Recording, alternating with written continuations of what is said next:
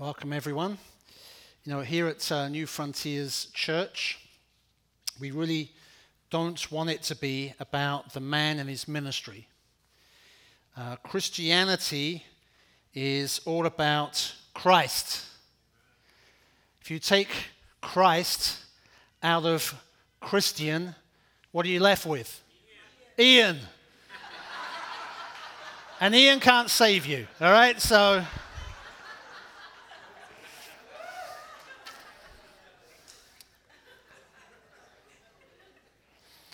this morning, we're starting a new series of messages from Nehemiah. I'm excited for us to be going through Nehemiah together. I find I come back to Nehemiah every few years and preach on it. I think mainly because of the effect that it had on me as a very new Christian. Hadn't even been baptized yet. It was the summer of 1983, and I remember hearing Terry Virgo preach a series of messages from Nehemiah. And for those of you who don't know Terry Virgo, he is very much the founding father of our family of churches. And he preached this series from Nehemiah, which is really a call for the church to be restored to the kind of spirit-filled community that we see depicted in the New Testament. And the vision that he cast of the church just about ruined me. I mean, God got hold of me there as a young 20-year-old and changed the trajectory of my life. So every few years, I come back to Nehemiah because I feel it's got so much to say to us about the mission that God has called us to. Nehemiah had a very comfortable life, as we'll see, but he gave it all up. He even risked his life because God gave him a vision for something so much greater, something worth giving his life for. In fact, he says in chapter 6 of Nehemiah, he says, I'm about a great work. And you know what? So are we. Because in Christ, Nehemiah's story is our story too. We are also about this great work. But what we need to understand from the outset is that this is God's work, okay? This is God's mission. What we're going to see is that ultimately this is God's story and not ours, okay? It's a story in which God is the hero and not us. Say, God is the hero. When God calls us, as he called Nehemiah, is to participate in his mission. See, you may have asked yourself from time to time, what's God's purpose for my life? And it's because, we're looking for a purpose that is tailored to our individual lives. When really what we should be seeing is that the purpose of all of life, including every aspect of our own lives, is actually wrapped up in God's great mission for the whole of creation, that we truly are about a great work. But it means instead of asking, what kind of mission does God have for me, perhaps we should be asking, what kind of me does God want for his mission? I like that.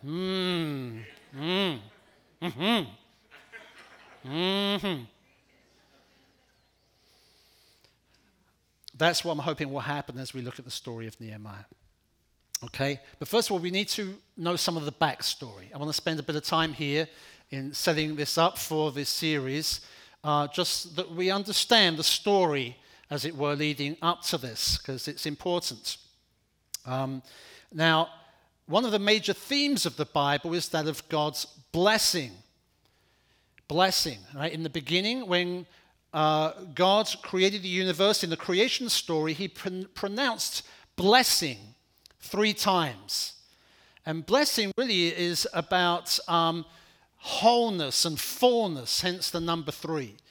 It's also about a flourishing and about fruitfulness and multiplication and so on. And it's what God intended for mankind, that we would experience the blessing that flows from our relationship with him.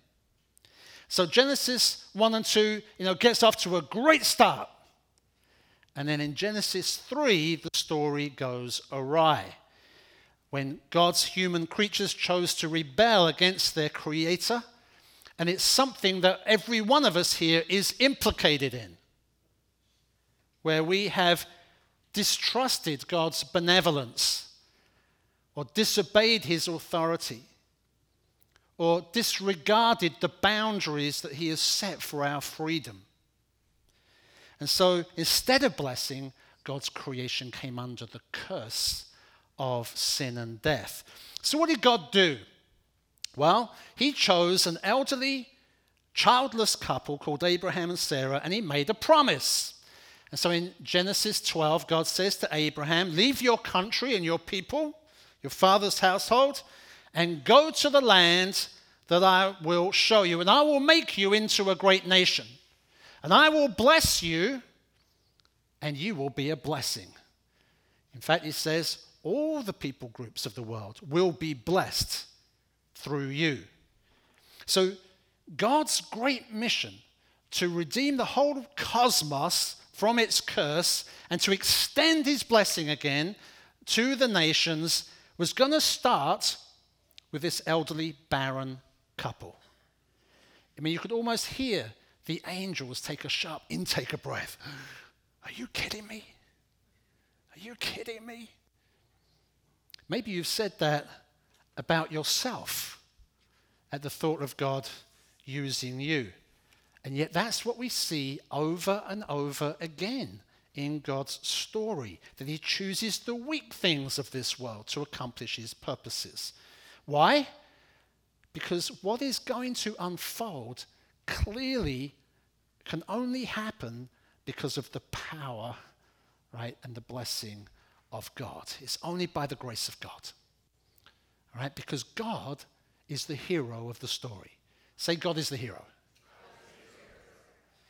And yet, he calls us to play a part in this great mission. So, from Abraham came the people of Israel, who again, we find them there at the beginning of the book of Exodus, and they seem so weak. I mean, they're in slavery in Egypt. And these were the people who God was going to use to bring blessing to all the other nations. And so he delivers them out of their bondage, and he brings them out of Egypt.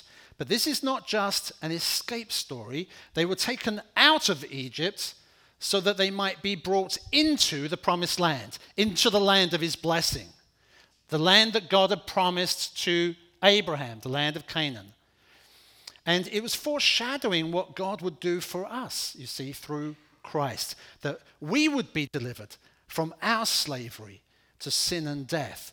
But it's so that we might be brought into God's blessing, that we might live under his blessing. But it's a blessing that God intends for us to share with others, right? That's what God intended for Israel. They were to be blessed for the sake of the other nations. You see, the nations would come to see how Israel were prospering in the land, how they flourished, how they enjoyed peace and God's protection, how they administered justice, how they took care of the poor and the elderly and the orphan and the widow and the outcast and the foreigner, this society, this kingdom that God had put in place. And they were going to be a light, you see, to the Gentiles. They were going to be a city on the hill, drawing all these other nations to worship God and to enter into his blessing. At least that was the plan, all right? So Joshua, he led Israel in to possess the land. David, he secured it and established the presence of God there in the city of Jerusalem. And then he handed over to his son Solomon. And if you were here last week, PJ talked about that transference from David to Solomon. And it was under Solomon that Israel really knew the fullest extent of God's blessing in material terms. So a magnificent temple was built. Right? God's glory came, filled the temple. Nations came to marvel. it really seemed like God's promise was being fulfilled. But within just one generation, there was spiritual drift. That's all it took. One generation, and there was spiritual drift.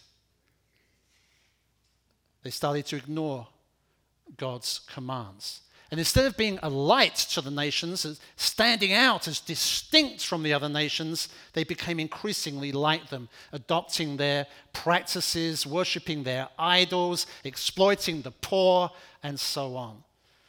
So God had to send prophet after prophet to call them to return to him. But in the end, after repeated warnings, God, who seems in agony by this point because of his adulterous bride, he has to send her away. And so he tells his people he's going to remove them from the land, from his blessing, because they were no longer representing him to the nations. And so God used the Babylonians as his instrument of justice. They came and they destroyed the city of Jerusalem. It was burned to the ground, along with the temple. And many of the people, they were carried off into captivity to live as exiles in Babylon. But God had made a promise. He'd promised Abraham and his descendants that they would be blessed and that they would bring blessing to the nations. And God is a promise-keeping God. Right? He is faithful even in spite of the unfaithfulness of his people. That's why God is the hero in this story. Say, God is the hero. So he told his people through the prophet Jeremiah that after a period of time, he's going to bring them back into the land and bless them again.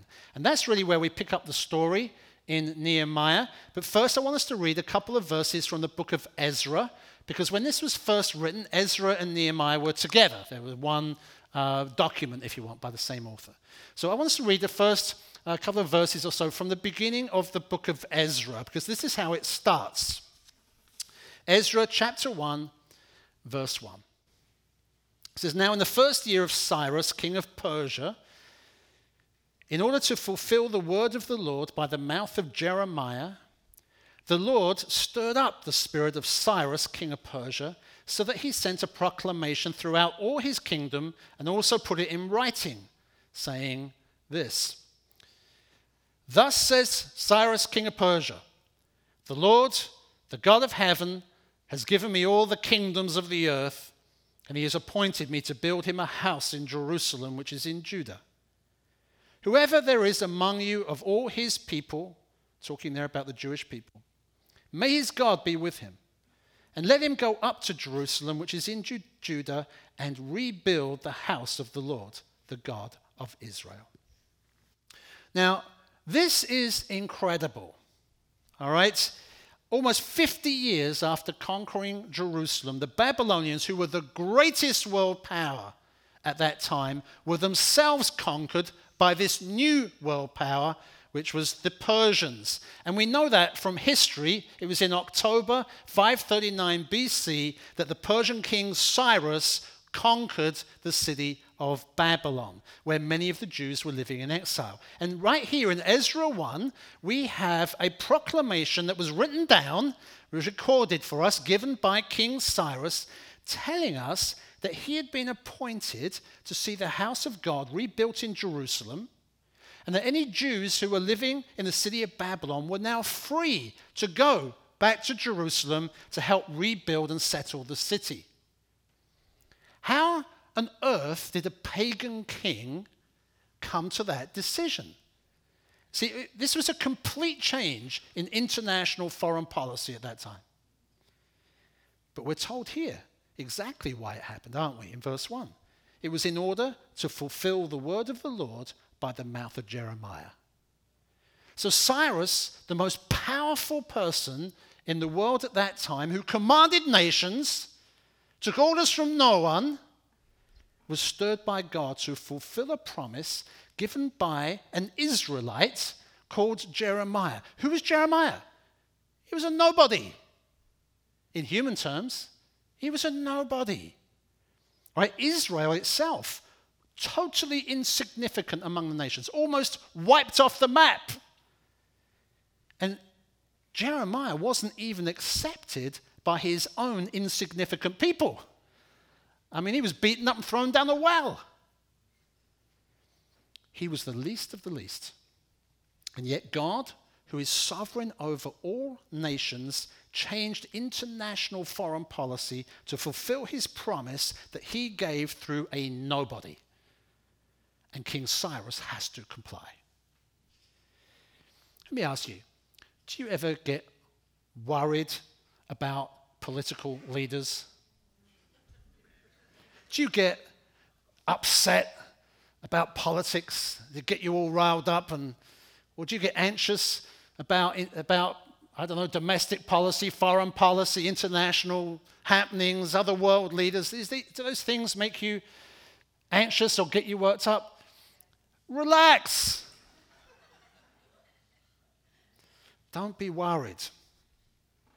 Right? God sits enthroned in the heavens, the Bible says. He is the Lord over all history. He is the Lord over all the nations. He is the Lord over every world leader. Right? They must serve him whether they realize it or not. Or maybe you feel worried about the church losing its influence in the country today. Maybe you feel that, we've lost ground, we're in the minority now in the culture, we're feeling like we're like those exiles. You see, living in a culture that's more akin to Babylon than Jerusalem. You get worried about that? Feel weak, powerless? Listen, God will fulfill his word. He will keep his promises, right? And there are many more promises waiting to be fulfilled in the continuation of this story. Such as that he is building a house for himself that's going to fill the whole earth. Not just some stone building somewhere. No, made up of living stones, right? Made up of people from every nation, every tribe, every tongue who are going to experience God's blessing, right? It's going to fill the whole earth. His glory is going to fill the earth one day. The whole earth, as we were seeing earlier on. Amen? And his purpose to use people like us, to fulfill that. In Nehemiah's day, God used all kinds of people with different kinds of gifts to build his house in Jerusalem. In fact, it happened in 3 waves. The first wave of exiles to return to Jerusalem was led by Zerubbabel. He became the governor there, and they returned to rebuild the temple. Then 60 years later, the second wave of exiles returned to Jerusalem under the leadership of Ezra. Ezra was a teacher, so he taught them God's word to rebuild their community. And then he was followed by Nehemiah, who led the effort to rebuild Jerusalem's walls. And so we come now at last to the book of Nehemiah. All right? And we're going to read now from Nehemiah chapter 1. Let's read this together. Nehemiah chapter 1, verse 1 says, "The words of Nehemiah, son of Hakaliah, in the month of Kislev in the 20th year, while I was in the citadel of Susa." Susa was the winter palace of the Persian Empire. "Hanani, one of my brothers, came from Judah with some other men, and I questioned them about the Jewish remnant that had survived the exile and also about Jerusalem. They said to me, 'Those who survived the exile and are back in the province are in great trouble and disgrace. The wall of Jerusalem is broken down and its gates have been burned with fire.' Well, when I heard these things, I sat down and wept. For some days I mourned and fasted and prayed before the God of heaven. And then I said, 'Lord, the God of heaven, the great and awesome God who keeps his covenant of love with those who love him and keep his commandments, let your ear be attentive and your eyes open to hear the prayer your servant is praying before you day and night for your servants, the people of Israel. I confess the sins that we Israelites, including myself and my father's family, have committed against you. We've acted very wickedly toward you. We've not obeyed the commands, decrees, and laws you gave your servant Moses. So, Lord, remember the instruction you gave your servant Moses, saying, if you are unfaithful, I will scatter you among the nations. But if you return to me and obey my commands, then even if your exiled people are at the farthest horizon, I will gather them from there and bring them to the place I've chosen as a dwelling for my name. Lord, they are your servants and your people, whom you redeemed by your great strength and your mighty hand. Lord, let your ear be attentive to the prayer of this your servant and to the prayer of your servants who delight in revering your name. And give your servant success today by granting him favor in the presence of this man being the new king of Persia. And he says, for I was cupbearer to the king. So Nehemiah was an Israelite who had a very privileged position actually as a cupbearer to it's a later Persian king now, King Artaxerxes. And he would have had a very comfortable life. But one day he heard some news that devastated him, that the people in Jerusalem were in trouble. And this glorious city that had once been the envy of the whole earth, right, that people had come to admire, was still in ruins. The gates were burned. It was now the subject of derision. They were being mocked by all the neighboring people, the butt of everyone's jokes. The walls were broken, the gates were burned. It meant anyone could just walk in and out. They had no protection. They really weren't a people. They were in trouble. And when Nehemiah heard this news, it really affected him. In fact, everything else that follows from this, the great work that he was about to become engaged in, it all happened because of how Nehemiah was affected in that moment when he heard the news. It's how he heard the news, because it caused him to mourn. He wept. He fasted. He prayed for days, we're told. And I really think this is important. I can remember Terry Virgo talking about the house of God saying, unless we've wept over the ruins, we'll never build the walls. Unless we've wept over the ruins, we're not building anything. So I want to ask you here today, how do you hear the news? How do you hear news? Because we hear all kinds of troubling news, don't we? All the time. I mean, we hear of mass shootings on a regular basis. We hear of people suffering, whether that's because of disasters like the recent hurricane, or because of disease, or drugs, or because of the selfishness of other people, or just the downright evil things that people do. And it's not just out there, is it? I mean, it's right here in our own cities, in our own communities. Are you moved by the plight of others? Right? Or when you hear of some human tragedy, does that cause you to mourn? You see, if I'm completely honest, when I hear news like that, I'm not as moved as I feel I should be. I'm not as moved as I feel I want to be. Do you understand?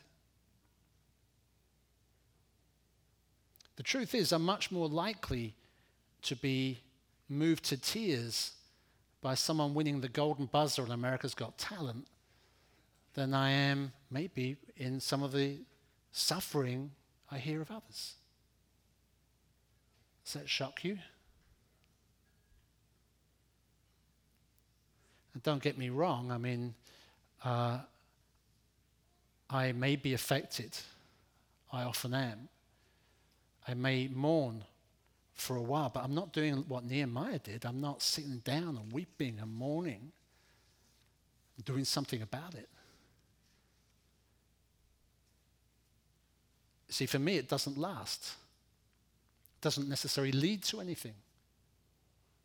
It's just get on with my life. Are you like that? Why is that? Of course, one of the problems we face today is we've just got so much access to news, don't we? It's like information overload. How can we possibly process all of that? You can't, can you? Bad news we're bombarded with, all the time. And I think it means we can become desensitized, don't you think? Our consciences can be seared. Our hearts become hardened to the things that maybe should really concern us. But what can we do about that? I also wonder if here in the West, the relative comfort that we live in can play a part in dulling our hearts. I mean, I think if I lived with the kind of hunger or suffering the kind of injustice that so many people suffer in the world today, maybe it might cause me to long for God's kingdom to come and for something to be done much more than I do. But then again, Nehemiah lived in great comfort, didn't he? I mean, he ate from the king's table. He had some of the finest foods, drank some of the finest wines. I mean, he was living the dream in the palace. It would have been so easy for him to ignore what was happening in Jerusalem. And yet, when he heard the news, he was devastated. He wept and he mourned. Centuries later, a greater Nehemiah also wept over the city of Jerusalem. When Jesus came into Jerusalem, where he was about to suffer and die, and where he was to be mocked by the people there, he wept. But not for himself. He was overcome with emotion because he knew that the city was going to be destroyed once again, as it was in AD 70 by the Romans. And he wept because the people had refused to receive him as the only one who could save them. Oh, Jerusalem, he says.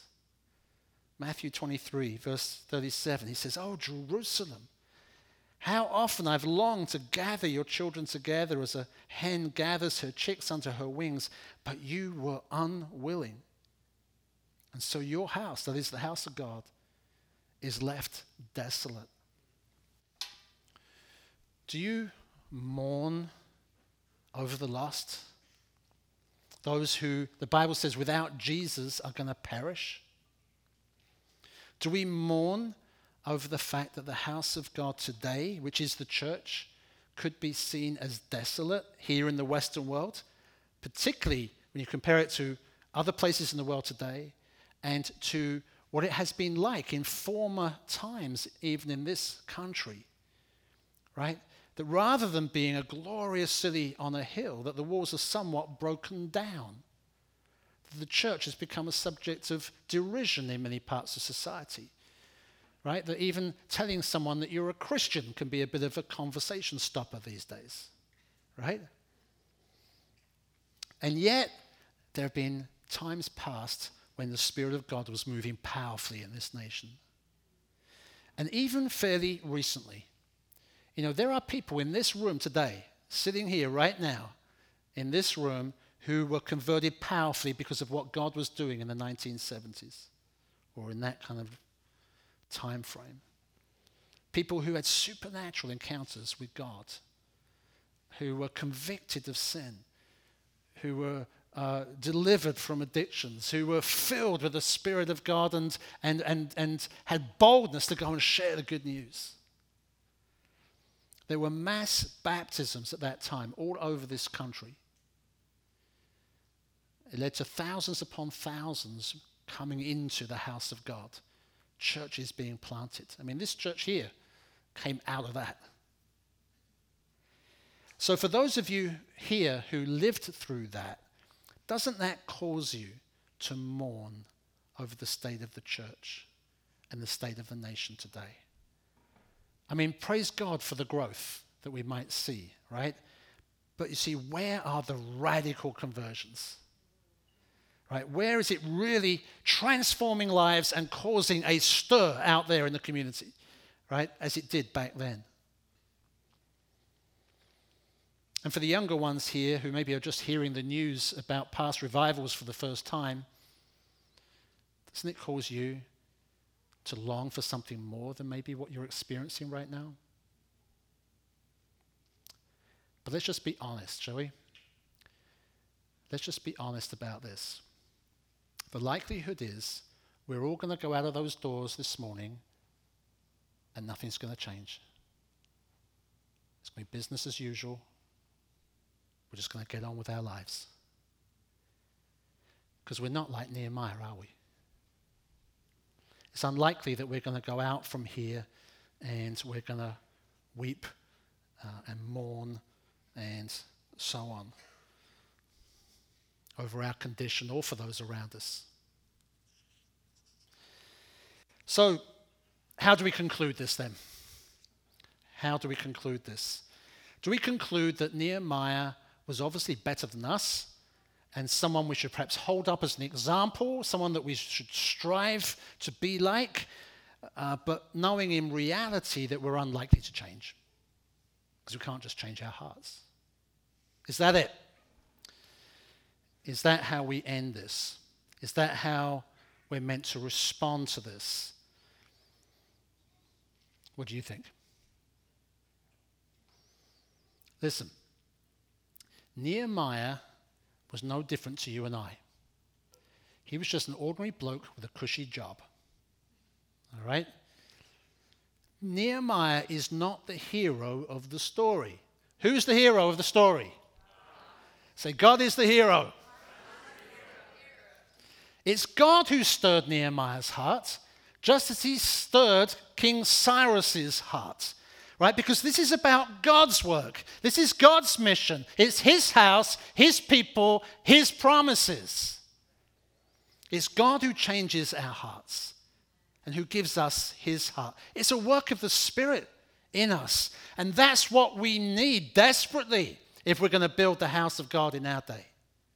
As Zechariah told the people rebuilding the temple under Zerubbabel, he said, it's not our strength, it's not by our power, it's by the Spirit of God. That's why God uses the weak. See, if our first response to the problem is to come up with a plan of action, we have not understood the enormity of the problem. We need God. We need God's power. We need God's blessing. Amen? So I pray, this is what I pray for us here this morning. I pray that God would open our eyes to our true spiritual condition. I pray that he will give us eyes to see where the walls are in disrepair in our own lives.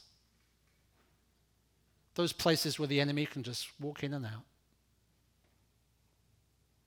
Or in our marriages and families and in the church.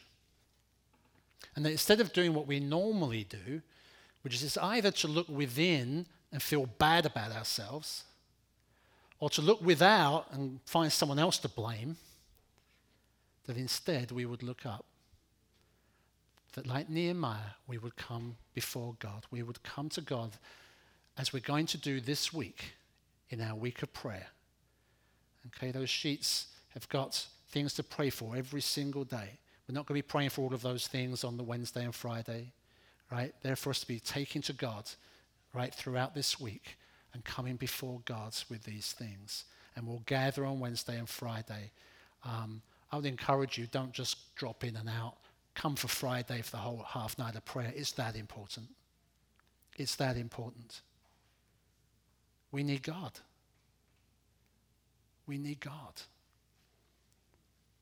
So I pray that God would open our eyes to that need. And we would come before, as Nehemiah said, the great and awesome God. The one who has promised to bless us and who keeps his promises, even in spite of the unfaithfulness of his people. Right? Listen, God wants to bless us. Right? In fact, I've been hearing from one or two in this church that sense of anticipation. People are sensing that we're going to see God move in greater power than we've seen in the past. There's a growing sense of expectancy here. I don't know if you're aware of it, but I'm just hearing from the ones and twos, just a real sense that God is on the move. I believe that because I believe it's God's desire. I see it here in Scripture that God wants us to know the fullness and the flourishing and the fruitfulness that comes from our relationship with him and overflows from us into our relationships with others and into the world around us. The promise that he gave to Abraham and to Israel, that's our promise too. That is ours in Christ Jesus. That God has promised to bless us and to make us a blessing. And Ephesians 1 says, we have been blessed with every spiritual blessing in Christ Jesus. It's just that we're not experiencing the fullness of that right now. So the first step to seeing that change, I believe, is to come before God and to get real with him. Right? Not pretending that somehow we have it all together, life as usual. Not praying that fake prayer or trying to produce the fake tears. All right? But being honest about where we're at. That might be we're not feeling it right now. You know what? That's okay. God can do something about that if we're honest with him. Right? It means coming before him and being honest with where we're at. It means confessing where we are falling short and asking God to work in our hearts. Nehemiah, he came before God and confessed his sins before God. He says, I confess the sins that we Israelites, including myself and my father's family, have committed against you. Because you see, revival starts with us. It starts with us. It's no good saying, Lord, change your church. Lord, change my marriage. Change my situation. Change the spiritual atmosphere in this country. No, it starts with saying, Lord, change me. I'm part of the problem. Change me, Lord. I need you, Lord, to change my heart. We start by confessing where we've fallen short and where we've not cared about the things that God cares about. Change me, Lord. Break my heart, Lord, with the things that break yours. I need you, Lord. And if you can say that this morning, right, God is already at work stirring your heart. And if you're not there yet, right, ask him. Be honest about it. Ask him, right, because he wants to come. He wants to come and to bring blessing into our lives. Amen? Do you believe that? That's what we see here. He is about a great work. And he wants to use every one of us. So let's respond to him now, shall we? We're going to respond by taking communion together.